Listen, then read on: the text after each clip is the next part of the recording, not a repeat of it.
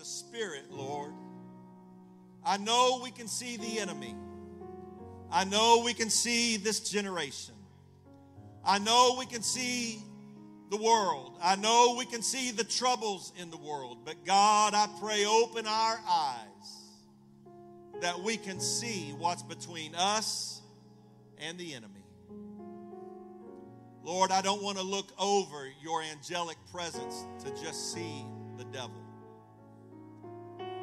Open our eyes. Why don't you lay your hands on your eyes? Lord, open my eyes. Come on, let's spend some time in prayer here. I believe there's a spiritual work that God wants to do. God, open my eyes that I may see. God, open our eyes that we may see. Give us spiritual vision this morning. Let us see your work, and let us see your presence. Let us see your protection. Let us see your help, God. In the name of Jesus, help us to understand the value of spiritual vision. And the church said, amen. God bless you. Give the Lord a good hand clap of praise, and you can be seated.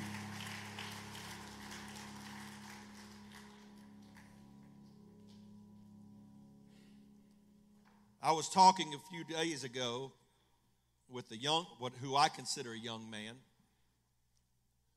He's a dad now. He's married and has children, but I still see him as a teenager, I think. I was laughing about Brother Austin and Brother Ethan. They both have families of their own. And my wife, when we talk about them, we still call them the boys. Not individually, they're just collectively the boys. I was talking to this young man the other day, and he made a comment about how soft young people in the world are.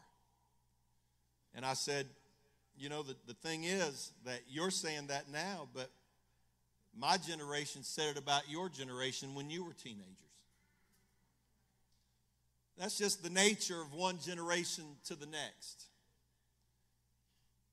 The truth is, we like to talk about how weak and soft this modern culture is. And that's true in a whole lot of ways. Everyone in this generation wants to be offended about something. Everyone else wants someone else to baby them. You don't have to say amen. I know when I'm preaching the truth.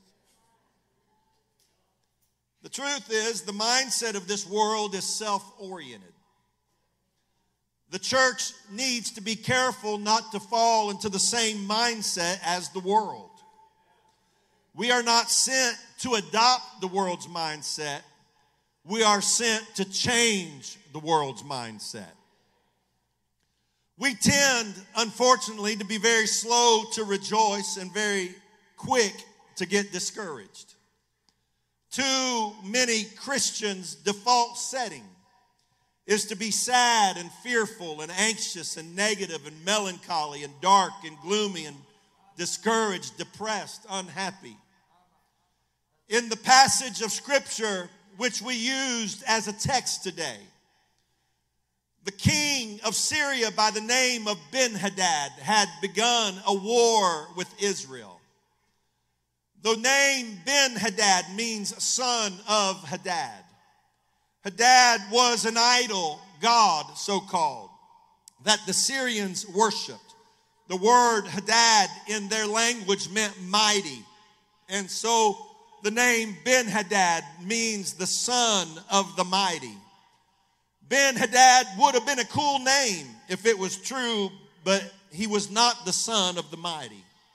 Back a few years ago, there was a cancer researcher from China that had come to do research at Ole Miss. And he was here for a year, and we happened to meet him and started to develop a friendship, had him to our house several times to eat, and we went to their house, and he started coming to church, born and raised an atheist, a complete communist atheist.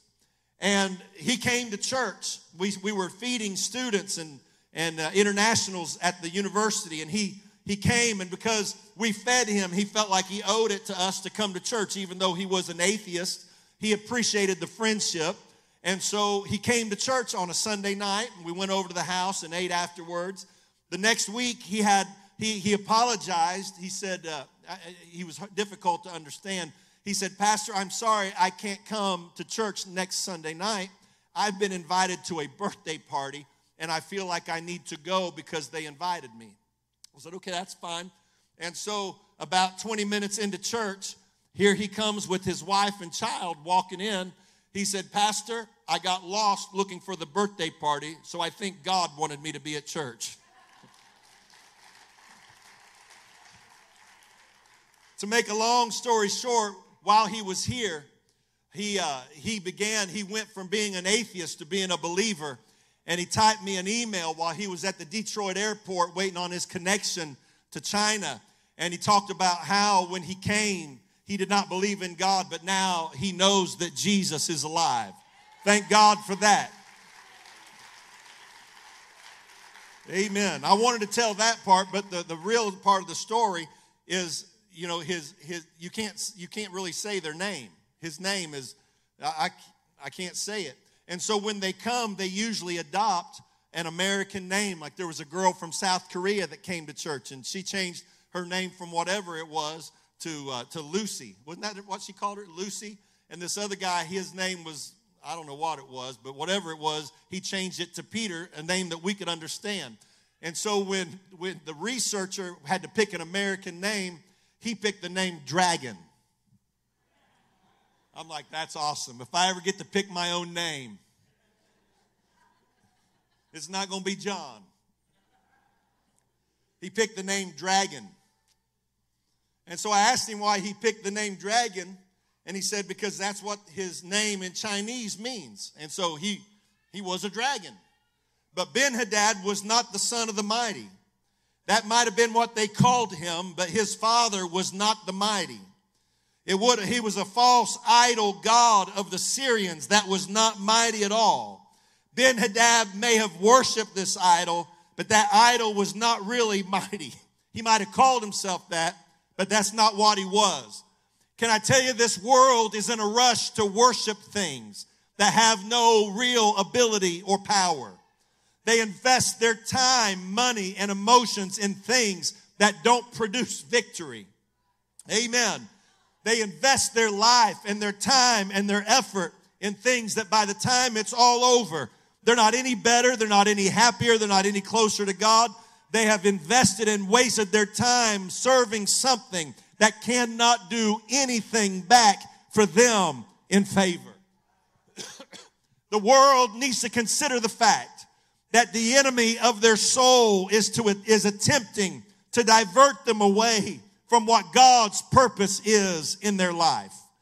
All these things are an attack against God's people by their eternal enemy. It's remarkable that we read the book of 2 Kings and the events of this particular story that took place 2,800 years ago. Syria, 2,800 years ago, hated Israel and wanted to destroy the nation and enslave God's people. And here we are 28 years later, and Syria still hates Israel and wants to destroy her.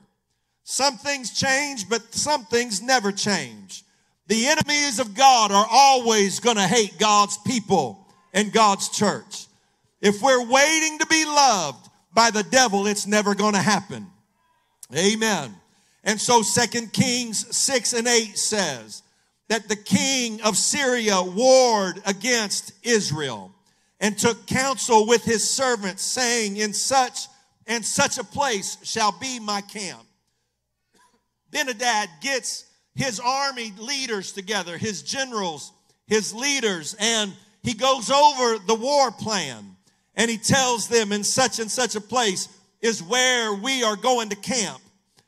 And then he gets frustrated by the results. 2 Kings chapter number 6, verses 9 and 10. And the man of God sent unto the king of Israel, saying, beware that thou pass not such a place, for thither the Syrians are come down. And the king of Israel sent to the place which the man of God told him and warned him of, and saved himself there, not once nor twice. Every time the enemy set up an attack, God would speak to Elisha, the prophet, and he would inform the king of Israel about where the enemy was and where the army needed to be. The Bible said, not once nor twice.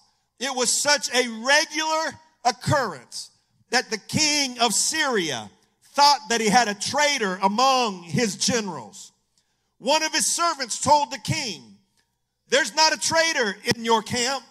There's a prophet of God over in Israel that tells the king of Israel the things that you say in your bedchamber. The bedchamber of the king was a place that no one could enter without being bidden. A death sentence would come on anyone who went into the king's bedchamber uninvited. And when the servant told the king that the prophet of God can hear what you're saying in your bedchamber, what he really was telling the king, that no matter where you are, God knows exactly what you're up to. Amen. And so Ben-Hadad realized that he could not defeat God's people as long as they listened to the man of God. As long as they heeded the word that came from the Lord through the man of God, Israel could not be defeated by the Syrians. And so Ben-Hadad changed his strategy. Instead of mobilizing his army against the army of Israel, he mobilizes his army against the prophet of God. Verse number 14. Therefore sent he thither horses and chariots and a great host. And they came by night and compassed the city about. When God spoke and the people listened to the man of God, the enemy could not defeat them. And so the enemy realizes, I've got to silence the voice of the man of God in the ear of Israel. When God spoke, the man of God spoke what God told him. And when the people did it, God delivered them. In these modern days, the role of the man of God has been diminished. There was a time when the preacher was the most respected man in the county. But the enemy has mobilized his forces to silence the influence of the prophet. There was a time when people did what the man of God said because he was the man of God and they believed he heard from God. But this modern generation does whatever they want often, regardless of the counsel of the pastor. Amen. I had someone last week, they had asked me a couple of weeks ago some advice on something, Bishop, and they did the exact opposite of what I advised them to do. And so last week they came to me and said, Pastor, when can I get some advice from you? I said, when you do the advice I told you last week. Until then, I'm not talking to you anymore. And they still hadn't done it, and I still hadn't talked to them.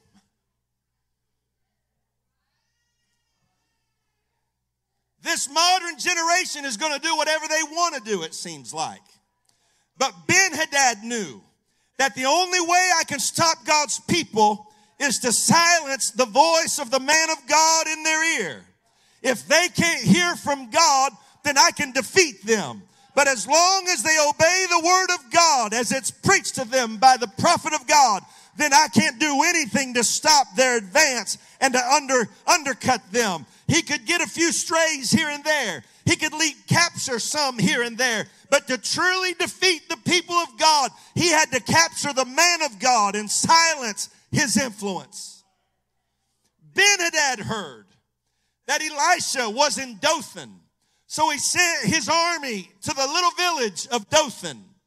Dothan was a place where years before, generations before, in the book of Genesis, Jacob had a sheepfold. His sons kept his sheep in Dothan. And it was there that Joseph, the dreamer, the son of Jacob, that God spoke to in dreams went to his brothers in Dothan to meet them. And because they didn't like the word that Joseph spoke, they didn't like the vision that God gave him, they took Joseph and sold him to the Ishmaelites in Dothan. There was something about this particular place, Dothan. If I lived in Dothan, Alabama, I'd pack up right now and move to Mississippi. If you're watching from Dothan, get a U-Haul. You better get here. And please don't sue me, Dothan, Alabama. But Dothan was a place where the voice of Joseph, was silenced. They didn't like his vision. They didn't like his dream. They didn't like what he spoke. So they thought, if I can get rid of him, I can get rid of the word of God. But just because you silence the voice of the man of God in your life doesn't mean that it takes away the promise of the word of God. Amen. I promise you, you don't have to do what I say. There's no law that says you have to do what I say. But I promise you that when I've heard from God, you do well to listen to the word of God, because the enemy wants to silence the voice of the man of God in your life. Even going back 5,000 years at Dothan, it was a place where the enemy wanted to quiet the voice of God. And so at the same place where Joseph was sold into the slavery of the Ishmaelites, Ben-Hadad mobilizes an army to stop one man of God who knew how to hear from the Lord. When Ben-Hadad left Syria, Brother Reggie, he thought he had enough soldiers to overcome an entire army. He brought with him enough chariots, enough horses, enough soldiers to overcome the entire army of Israel. But now he is so concerned that he sends the entire army to Dothan to surround the entire city just for one man. He mobilizes his army against Elisha, the servant of the Lord. Elisha had a young man that assisted him, served him is what the Bible says. He helped him with the ministry.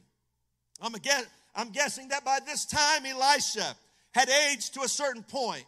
Tasks that he used to do for Elijah, now he needs somebody to do for him. And as we know, this young man was healthy. He had 2 good eyes that could see perfectly fine in the natural sense. Here's what the Bible says about the servant. 2 Kings 6:15. And when the servant of the man of God was risen early. If I was going to be cantankerous and a grumpy old man, I'd preach about sleeping in too late right there. But I'm not in the mood to be cantankerous and grumpy this morning. So far. And when the servant of the man, I thought some of you early risers would say amen there. That was weak. Y'all been awake too long. You should have got a nap around 9 o'clock. And when the servant of the man of God was risen early and gone forth, behold, an host compassed the city, both with horses and chariots. And his servants said unto him, Alas, my master, how shall we do? If you think about this passage of Scripture, when the young man went to bed the night before, everything was okay. But in one night, it turned around to the point that when he looks up the next morning, he is completely hopeless and despondent. Something had changed so quickly. His vision brought to him a change. The things that he saw in the natural changed his attitude and his perspective and his faith in just a few moments of time. In one night, his whole spiritual perspective turned around. The day before, everything was great. Elisha's hearing from God. God's people are delivered. God's moving. God's saving Israel. But in one night, it changes to where his entire perspective is now totally different. He says to Elisha, Alas, my master, how shall we do? How are we going to make it? How are we going to survive? How are we going to get by? What are we going to do There's no way we can win. There's no hope for us. Just in a moment, everything from his attitude changed completely. He looked around the city and saw the horses and the chariots and the army of the enemy, and instantly his faith was gone. It made sense.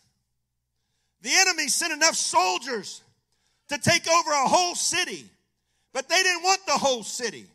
They only wanted one man to quit hearing from God. It ought to tell us something, that if one man can hear from God and it scares the devil that much to send an army against him, then when God's word comes into our lives, there's power to change everything. I'm going to tell you, the devil doesn't want you to hear preaching this morning. He wants you to be concerned about lunch. He wants you to think about the fishing hole. He wants you to be concerned about everything else. He does not want you to hear the word of the Lord today, because the devil knows if God's word gets in your spirit that he cannot keep you. Plans that he concocted deep in the bowels of hell can be spoken by the word of God in just a moment and bring deliverance to God's people. The enemy knows the power of God's word. It frightens the enemy to think that you could hear something from God today that would give you hope and faith and deliverance and power and victory and revival. The devil knows that all it takes is one sermon to turn your life around. That one experience in the Holy Ghost can change everything. I've seen it happen. I've seen it happen. I've watched people walk that aisle that came out of every kind of sin you could imagine. And in a moment of time, one sermon changed everything.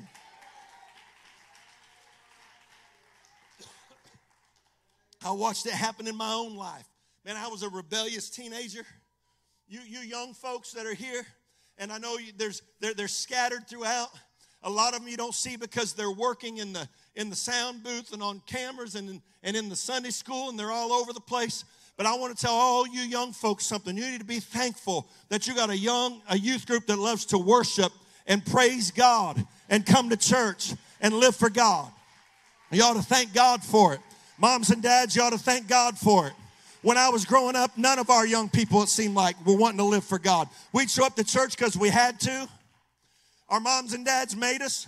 We weren't really excited about it. We weren't really, to be honest with you, I went because there were girls at the church. Amen. Nowadays, that's something else you worry about if they're coming for the girls. Well, is that too politically incorrect for you, or is that all right? If you don't say amen, I might think you got a problem.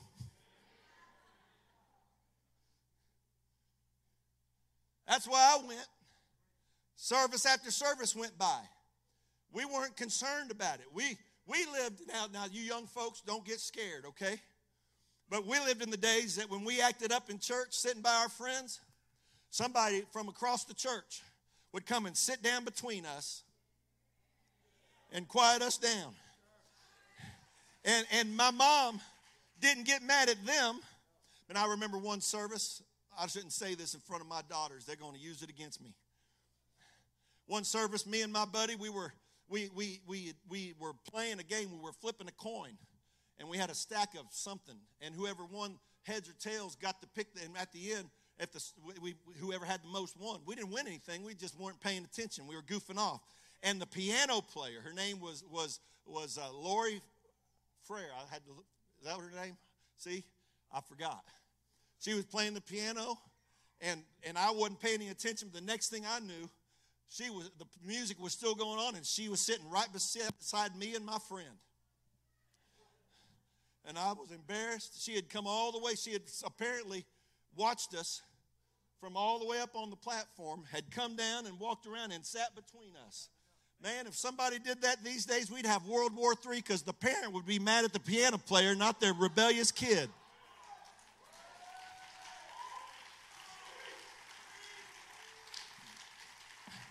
Maybe I do have a little bit of that cantankerousness in me this morning. But you know what? The two boys that she sat down between are both pastors of churches now. Maybe we learned a lesson that day, that there's something valuable about the presence of God, and it's not something to play with.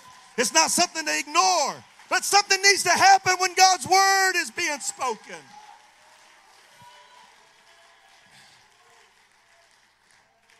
Amen. Somebody say, praise the Lord. And so, but I didn't have that youth group that we were all excited about living for God. It took a major blow up to happen in our youth group to finally get our attention and get us to live for God. You ought to be thankful that you've got other young people that want to serve God with you and praise God. But I remember, Bishop Wilson, I remember the service. I was far from God. I was only at church because I had to be at church. I was only there as a teenager because I just had to be there, and I didn't really have a choice. Let me just go ahead and say this. Your kids ought to not have a choice if they come to church or not. You get them here. At some point, God will honor your faithfulness and tenacity and get a hold of their heart.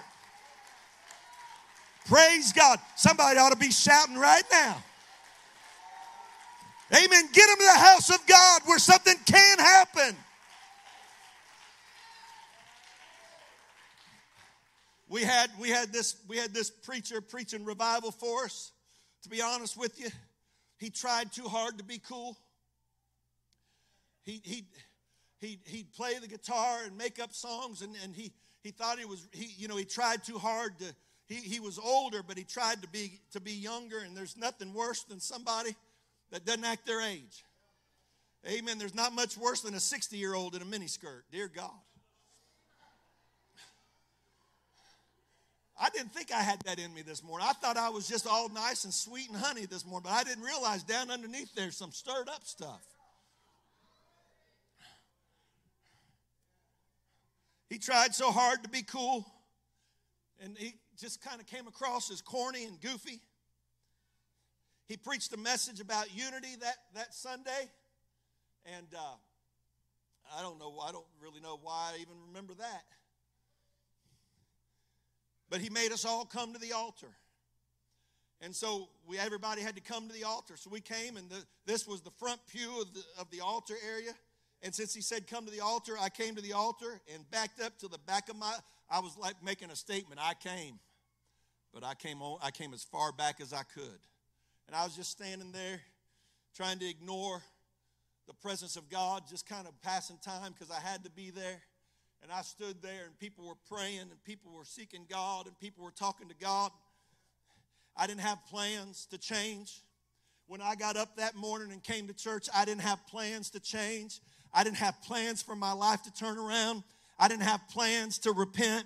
I didn't have plans to feel God. I went to church because that's what I did, but there was no plan for God to do something.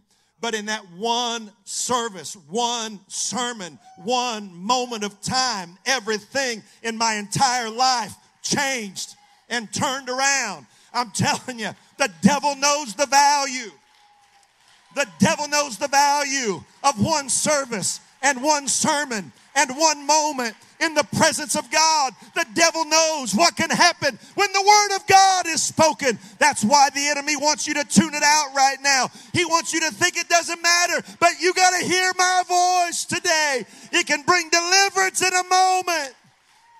It was that moment that God radically changed my life.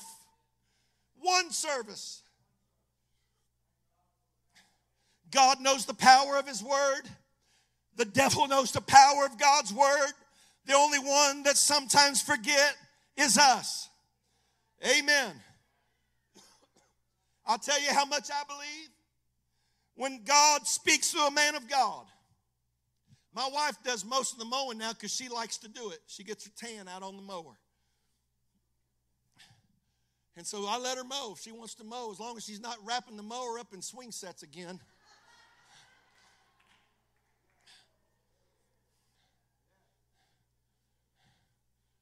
That's a miracle. How she did it, I don't know.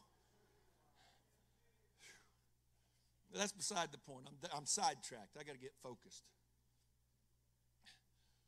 But when I mow, I don't want to listen to sports, and I don't want to listen to music. I want to listen to preaching. And so I'll download sermons and I'll put my headphones on. And I'll be riding the mower out there, listening to sermons. And if the preacher says, lift your hand, I'll steer with one hand, and I'll lift a hand. But if he says, lift your hands, this is how much I believe in the power of the spoken word through a man of God. If he says, lift your hands, I'll open those zero turn bars, I'll lift both hands. Because I understand that something is released when a man speaks under the anointing of the Holy Ghost. So if you ever drive by and you see me on a lawnmower with my hands up, you know the preacher said, lift your hands. You say, well, that's just a bunch of foolishness. You do that, but I know one thing, my life has been blessed by God. I've seen God work miracles. I've seen God do stuff, and I believe, and the devil believes, because he sent an entire army to shut up one man of God. You got to understand, you got to learn to value the voice of your pastor as much as the devil values the voice of your pastor.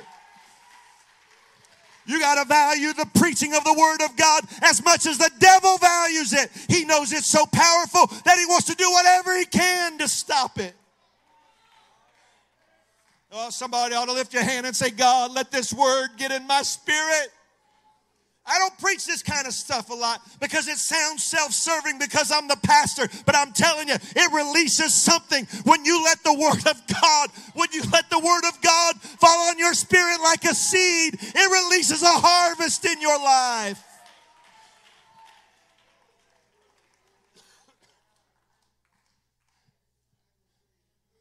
And so the enemy sends an entire army to stop one voice. When the word comes, it terrifies the devil. I said, when the word comes, it terrifies the devil. When I preach deliverance, it frightens every spirit of addiction that's in this room hanging on somebody's life. When I preach joy, it frustrates every spirit of depression that wants to latch hold on somebody's mind. When we preach the peace of God, it frustrates every spirit of anxiety that's trying to twist your mind up. When we preach holiness, it frustrates every spirit of worldliness that wants to latch on to your children. And you need to value the Word of God as much as the devil values it. He trembles, he trembles, he trembles. Because he understands the value. Even in my bedchamber, I can't say anything that God doesn't start to reveal through the preaching of the Word of God. Have you ever done it? I had somebody tell me the other day, Pastor, I didn't know you had microphones in my house. I guess it was 2 weeks ago, Sunday morning, they said, Pastor, I didn't know you had microphones in my house. I didn't know you've been listening to my conversations because you preached about everything that I've been thinking about for the last 2 weeks. I'm telling you, I didn't know one thing about it, but God knows that's in the power of the Word of God. And that's why it's so powerful, because there's not a thing the devil can design against you that if you let the Word of God work, it'll save you and deliver you. Oh, somebody ought to lift your hands and say, praise God. The entrance of your word.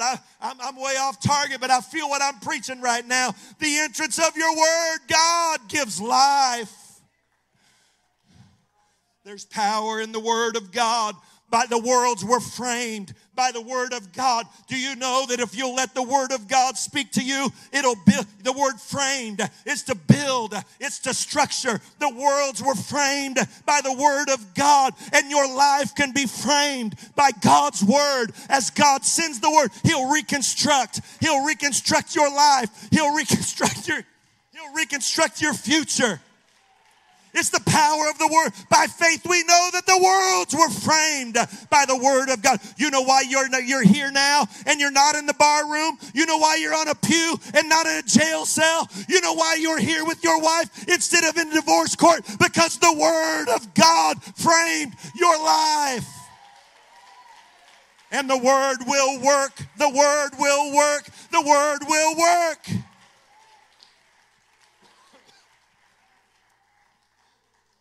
Woo! Somebody ought to praise God. I feel the presence of the Lord here.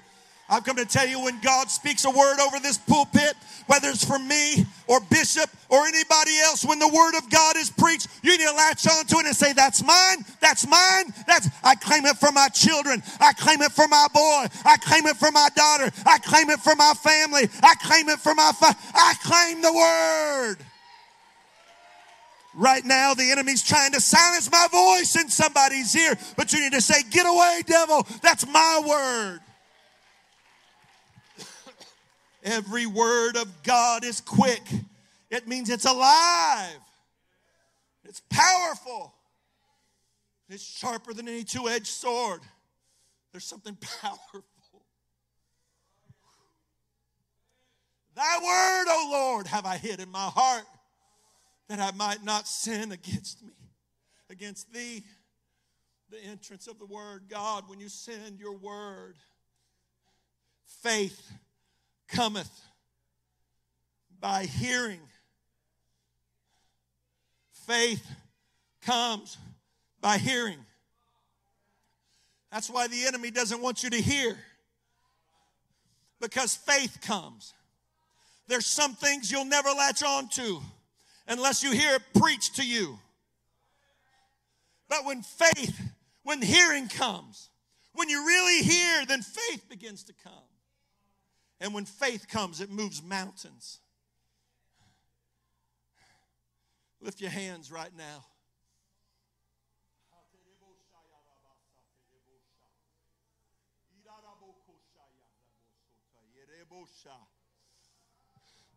Somebody in this very room right now, hear me, the spirit of prophecy is on me right now. Somebody in this room right now, the devil has whispered in your ear that this message is not for you, that your life is too broken, that this won't work for you. It'll work for others, but it won't work for you.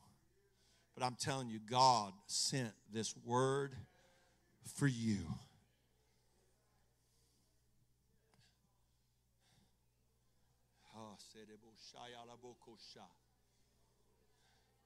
Faith comes by, you hear what I said. God's going to turn your life around.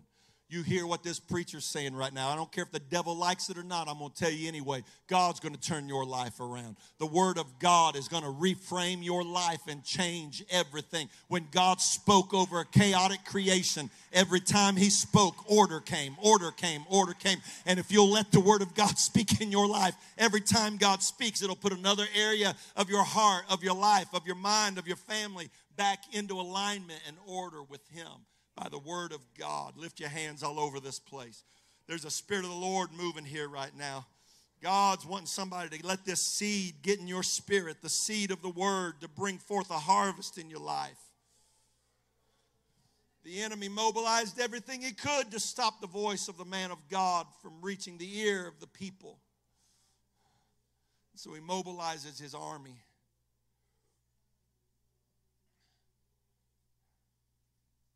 Brings everything he can to bear against the people of God to stop the voice of the prophet. I'm going to try to do a quick work. I'm going to try to finish in 5 minutes. That means you guys got to move quick. I need some enemies.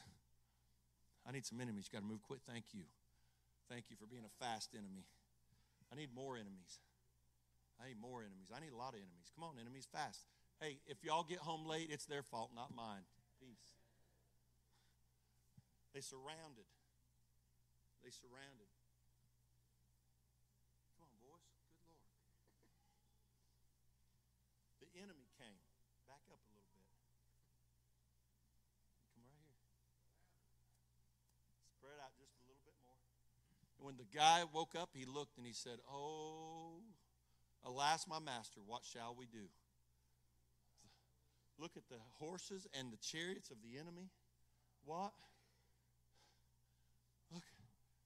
Just yesterday, everything the prophet spoke brought deliverance. And now here, all I see are all these Syrians everywhere.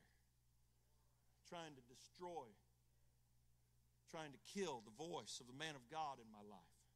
The prophet didn't step out and say, "Oh, you're right. It's all over. Let's close the church, go to McDonald's. Give up, stop." he said, Lord, open this young man's eyes that he may see. Because he could see the Syrian archer and the Syrian chariot and the Syrian swordsman and the Syrians.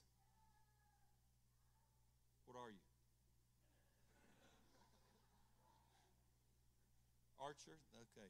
He can see all the Syrian, but his eyes are perfectly fine. He can look all around and see everything the enemy's doing. He can see everything that the enemy's trying to do. And so the Lord says, or the prophet says, God, open his eyes that he can see. And just like that, come on, I need some help. Come on, help, fast help. I'll take slow help.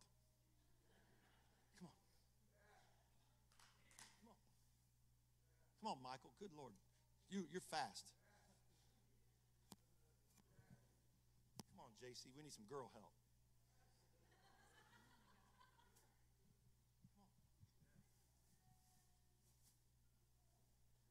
But listen, if you're going to get help that's on fire. Come on, Bishop. You're not a Syrian. The Bible said that when he prayed for his eyes to open. See, the enemy had chariots and horses. The Bible said that when God opened his eyes, that he had chariots, but these chariots were different than the enemy's chariots. These chariots are on fire. And the servant, it's starting to sink in. It's starting to sink in. The problem with the servant was he was looking over the top of God to see the enemy. He was looking through the army of the angels of God to see the enemy. But when God touched his eyes, his spiritual vision kicked in, and now I can't even see the enemy anymore because all I see is the chariots of fire surrounding me. What I'm preaching about is the value of spiritual vision. God opened my eyes so I don't just see my addiction and my financial problem and my marriage problem. Stay right there. God, help me to see beyond my past and my failures and what I've suffered and what I've been through. And let me look beyond my marriage issues and my family issues. And let me look beyond, let me get in the middle of what you're doing, God. And right in the middle where the fire is and open his eyes. God, I'm praying, help us to have spiritual vision. God, I want everybody to know no matter what you're going through, you are surrounded by the angels of God today. You're surrounded by the hand of God today. You're surrounded by the work of God today. God, touch my eyes. I can do this. I can make it. I can make it. God's got me right in the middle of his plan. Somebody ought to stand to their feet and lift their hand and say, God, open my eyes.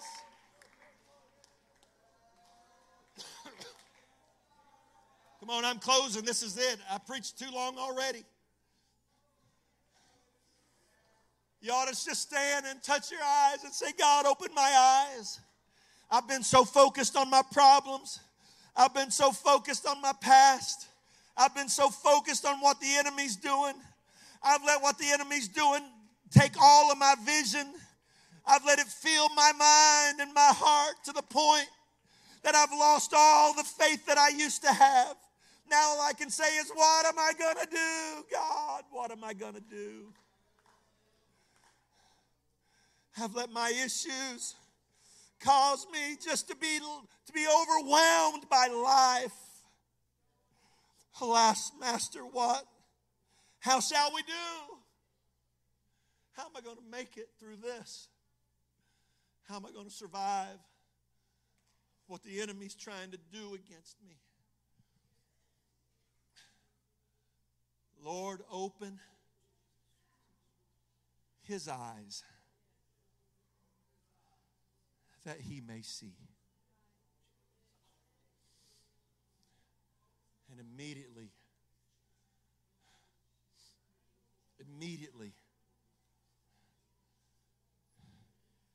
he saw the work of God between him and the enemy. Can I tell you that if all you can see is what's against you, you need spiritual vision? Because there's a host of heaven between you and your enemy.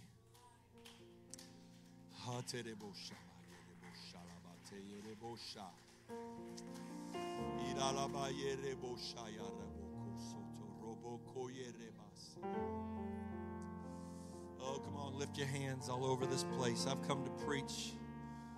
I've come to preach to the one that feels like you're at the end of your hope.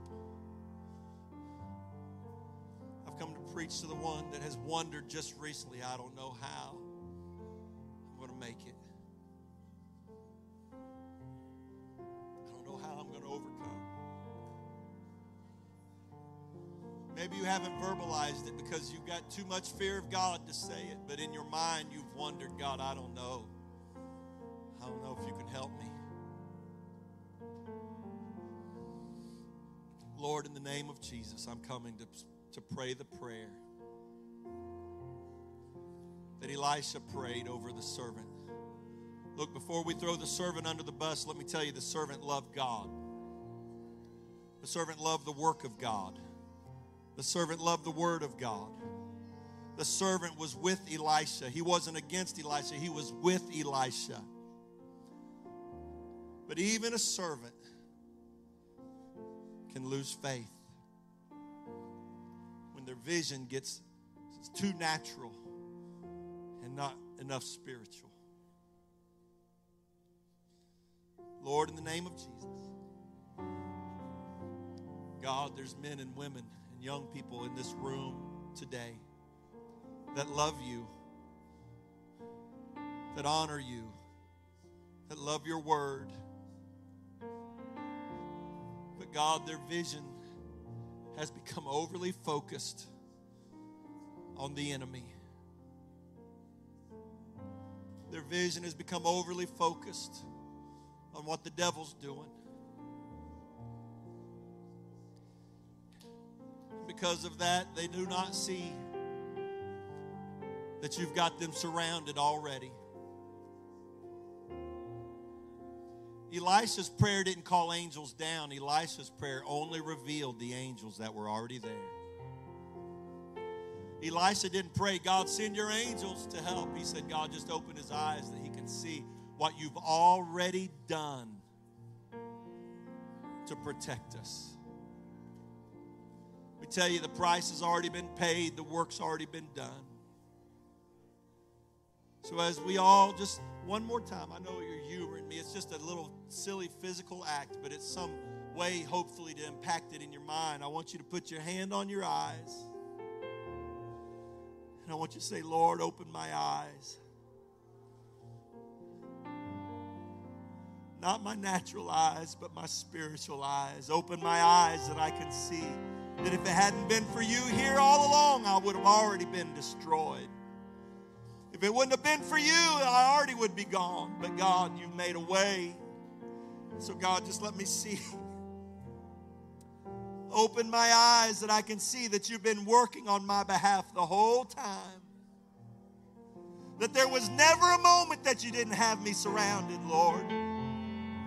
There was never a time that I was ever really in danger because you've had me in the palm of your hand through all of my trial and through all of my trouble and through all of my weariness. Come on, this is your word today. If I preach to you, it doesn't matter what your condition is. If I preach to you, I want you to make your way towards the altar. I don't even care if you do like I did and put your back legs against the front pew. Just make your way up here. If I preach to you at all, you ought to come on, step out and get closer. You ought to get as close as you can, but y'all take anything I can get. It's a matter of spiritual vision. God, open my eyes that I can see. Come on, God's got hope. God's got hope in this place. God's got help for somebody here. Now reach over and start praying for somebody close to you. And just begin to ask God to open their eyes that they can see. You are not in this by yourself.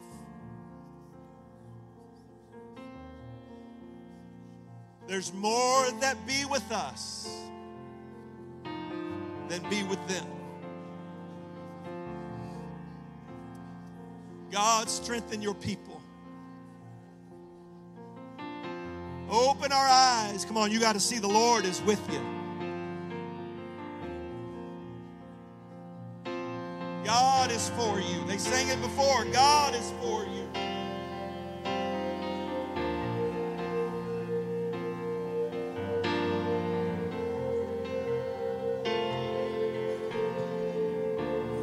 Oh, thank you, Jesus. Thank you, Jesus. One of the great values of a church is having people to help you pray.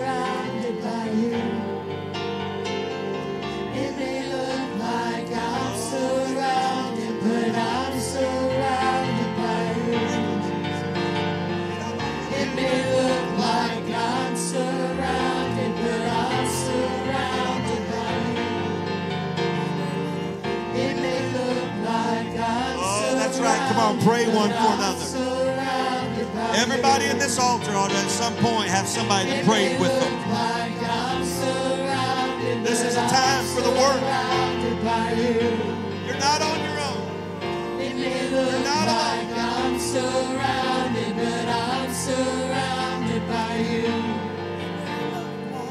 It may look like I'm surrounded, but I'm surrounded by you. This is how I fight my battles. This is how I fight my battles. This is how I fight my battles. This is how I fight my battles. This is how I fight my battles. This is how I fight my battles. This is how it may look like I'm surrounded, but I'm surrounded by you. It may look like I'm surrounded, but I'm surrounded by you. Oh, Jesus. It may look like I'm surrounded, but I'm surrounded by you. It may look like I'm surrounded, but I'm surrounded by you. This is how I fight my battles. This is how I fight my battles. This is how I fight my battles. This is how I fight my battles. This is how I fight my battles. This is how I fight my battles. This is how I fight my battles. This is how I fight my battles. This is how I fight my battles. This is how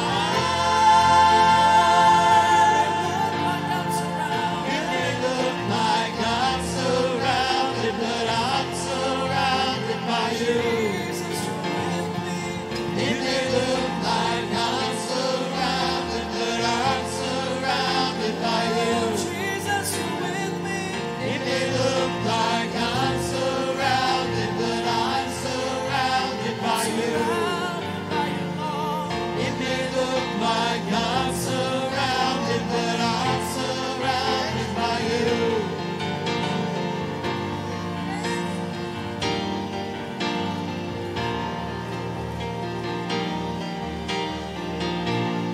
I'm surrounded by you, Jesus. May His presence go before you and behind you and beside you, all around you and within you. He is with you. He is with you.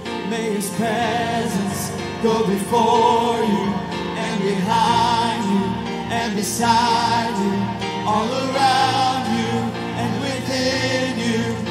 is with you. He is with you. May His presence go before you and behind you and beside you, all around you and within you. He is with you. He is with you. In the morning, in the evening, in your coming, and your going, in your weeping and rejoicing. He is for you. He is for you. He is for you. He is for you. He is for you. He is for you. He is for you. He is for you. He is for you. He is for you. He is for you. He is for you. He is for you. Amen. God is for you. Yes, God is with you. God is with you. His presence go before you.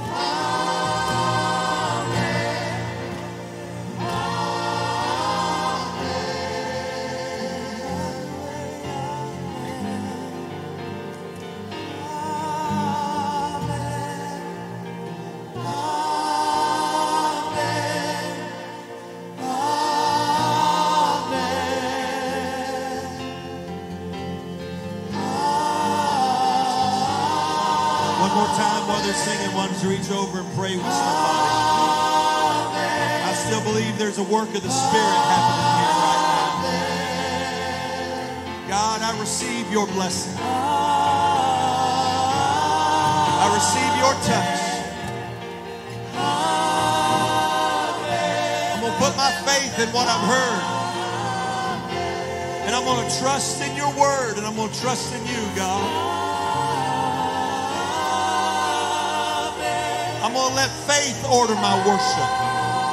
I'm going to let faith order my prayer. I'm going to let faith guide my life. Not what I see in the natural, but what I see in the spirit. I'm going to live by faith, walk by faith, act on faith. God, open our eyes that we may see.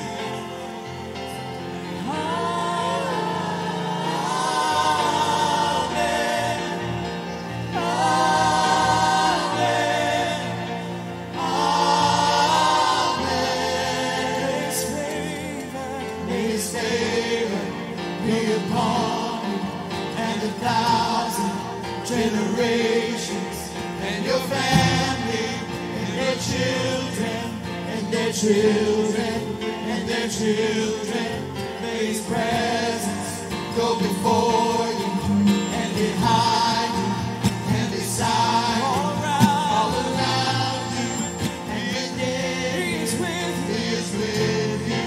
He is with you. In the morning, in the evening, and you're coming, and you're going, and you're weeping and rejoicing. He is for you. He is for you. He is for you. He is for you. He is for you.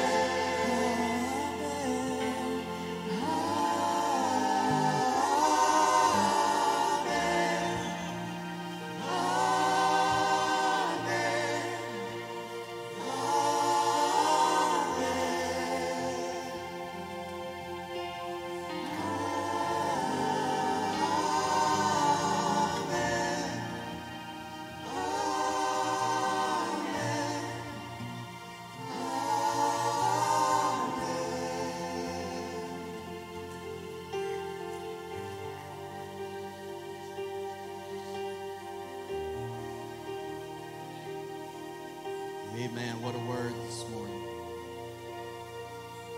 If we could see with spiritual vision, things that we struggle with in life wouldn't seem near as big to us because we know God's on our side. We can look past the anxiety, look past the depression, look past the addiction, and know that God's on our side. Thank you, Lord. I pray, God, that we all have spiritual vision, can see what you have for us, Lord Jesus. That your angels surround us, Lord God. Hallelujah. I pray, God, that you would be with your people this morning, God, as we go our separate ways, Lord Jesus. Amen, amen. Let's remember, we have meet and greet for all new people. If you're a guest this morning, maybe first, second time, third, fourth time, come and meet the leadership of the church back through the prayer room, the door on the right. They have food and fellowship. We'd love to meet one another. Remember tonight, prayer at 6, church at 6:30. Come back ready to receive something from the Lord. You're dismissed in the name of the Lord Jesus.